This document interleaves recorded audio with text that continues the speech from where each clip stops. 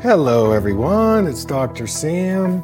I'd like to welcome you to my Eye Clarity podcast. This is a show that offers cutting-edge information on how to improve your vision and overall wellness through holistic methods.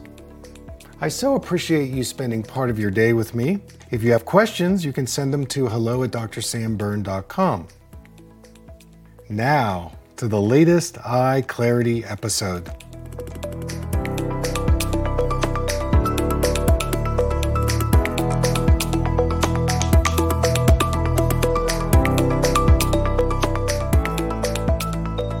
Hey everybody, it's Dr. Sam and I'd like to welcome you to my Eye Clarity podcast. So today I'm going to take on a subject I talked about maybe a couple years ago, and the syndrome is called visual snow syndrome. So this is a neurological condition that seems to be growing in numbers, and it's classified as a neurological imbalance that's in the eyes and the brain. So if you've got visual snow syndrome, some of the symptoms could be things like static when you look through your eyes. You know, like the old TV sets where you had static on the TV? That's how it is when you look through your eyes and you look out into the world. And you may think that you're crazy because you see this static all the time. It's there 24/7. With your eyes open or closed. And the kick is that you go to a traditional eye doctor and 9 times out of 10, they're going to say, well, you see 20/20 on the distance eye chart and your eyes are very healthy, so there's nothing wrong with you. Even though you might be feeling anxious, you might even be feeling a little depressed. So this visual snow syndrome can be accompanied by something called traumatic brain injury. So this could be something like, you fall down, you are in a mild car accident, if you're playing sports and maybe you have a whiplash or you just fall down. Sometimes this is the triggering factor. I find another aspect of visual snow syndrome is it's related to your systemic health, specifically your inflammatory situation in your body. So in other words, if you've got a high inflammatory level in your brain and body, this may be another contributing factor to visual snow. Now, some other symptoms that people have reported to me would be things like dizziness, nausea, tinnitus. That means a ringing in the ears.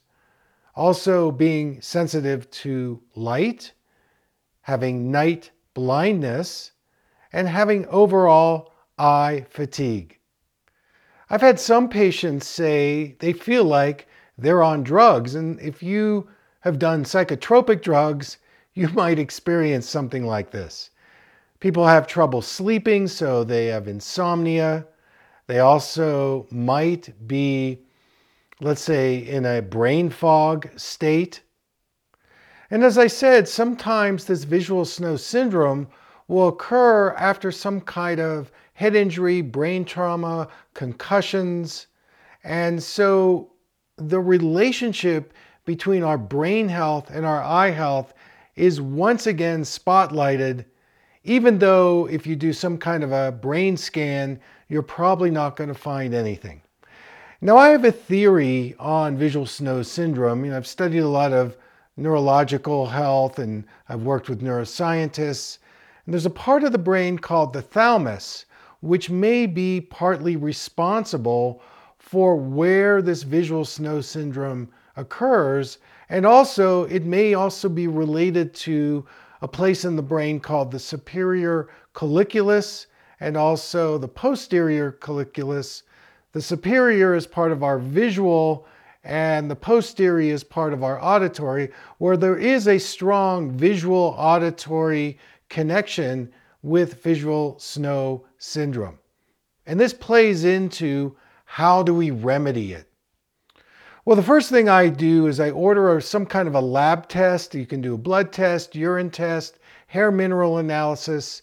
because I want to get a baseline on what's going on with the digestive health, any inflammatory issues going on. And that's a key thing, because if you're under stress, you've had trauma, you're probably going to have some inflammation. Of course, this is based on what you eat. And so it starts with your diet and nutrition. I would definitely up your omega-3 fatty acids. I would move more into an anti-inflammatory diet, lots of plant-based, antioxidant type foods. I'd work on your gut health. I might explore any toxicity levels like heavy metals or any kind of toxicities in your body. And then I would start doing some cranial work, some craniosacral, because I want to get more circulation to the brain. And there's no question, when you improve the circulation in the brain, it's going to have a very positive effect on your eye circulation and your eye health. And then I would employ vision therapy. And in the vision therapy, I would focus on primitive reflexes. Those are those early movement motor patterns that are governed by the brain stem. That's our reptilian brain. And then I would do some things to help integrate the visual vestibular system. So improving our orientation, our spatial understanding, are ways for you to begin to occupy your eyes and vision better. And this would be the next step in healing this condition. I would also do some three-dimensional work in terms of improving visual coordination, peripheral vision integration.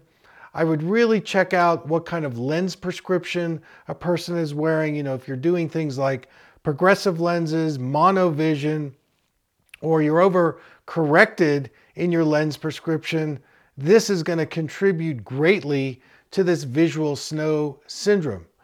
I also like doing color therapy, so we would do regular color therapy.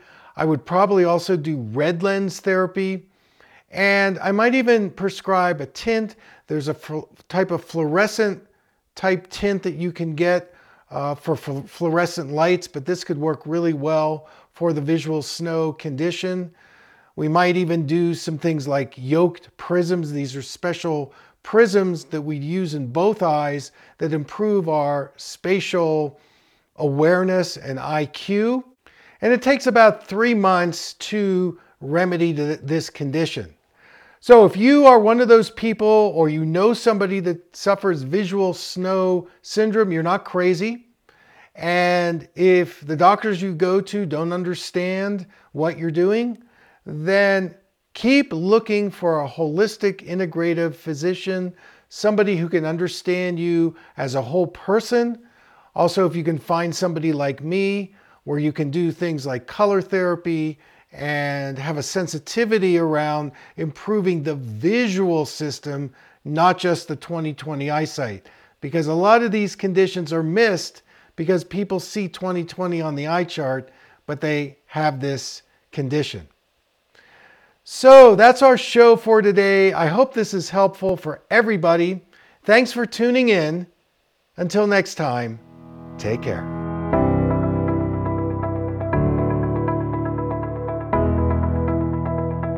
Thank you for listening. I hope you learned something from the Eye Clarity podcast show today. If you enjoyed the episode, make sure to subscribe on iTunes or Spotify and leave a review. See you here next time.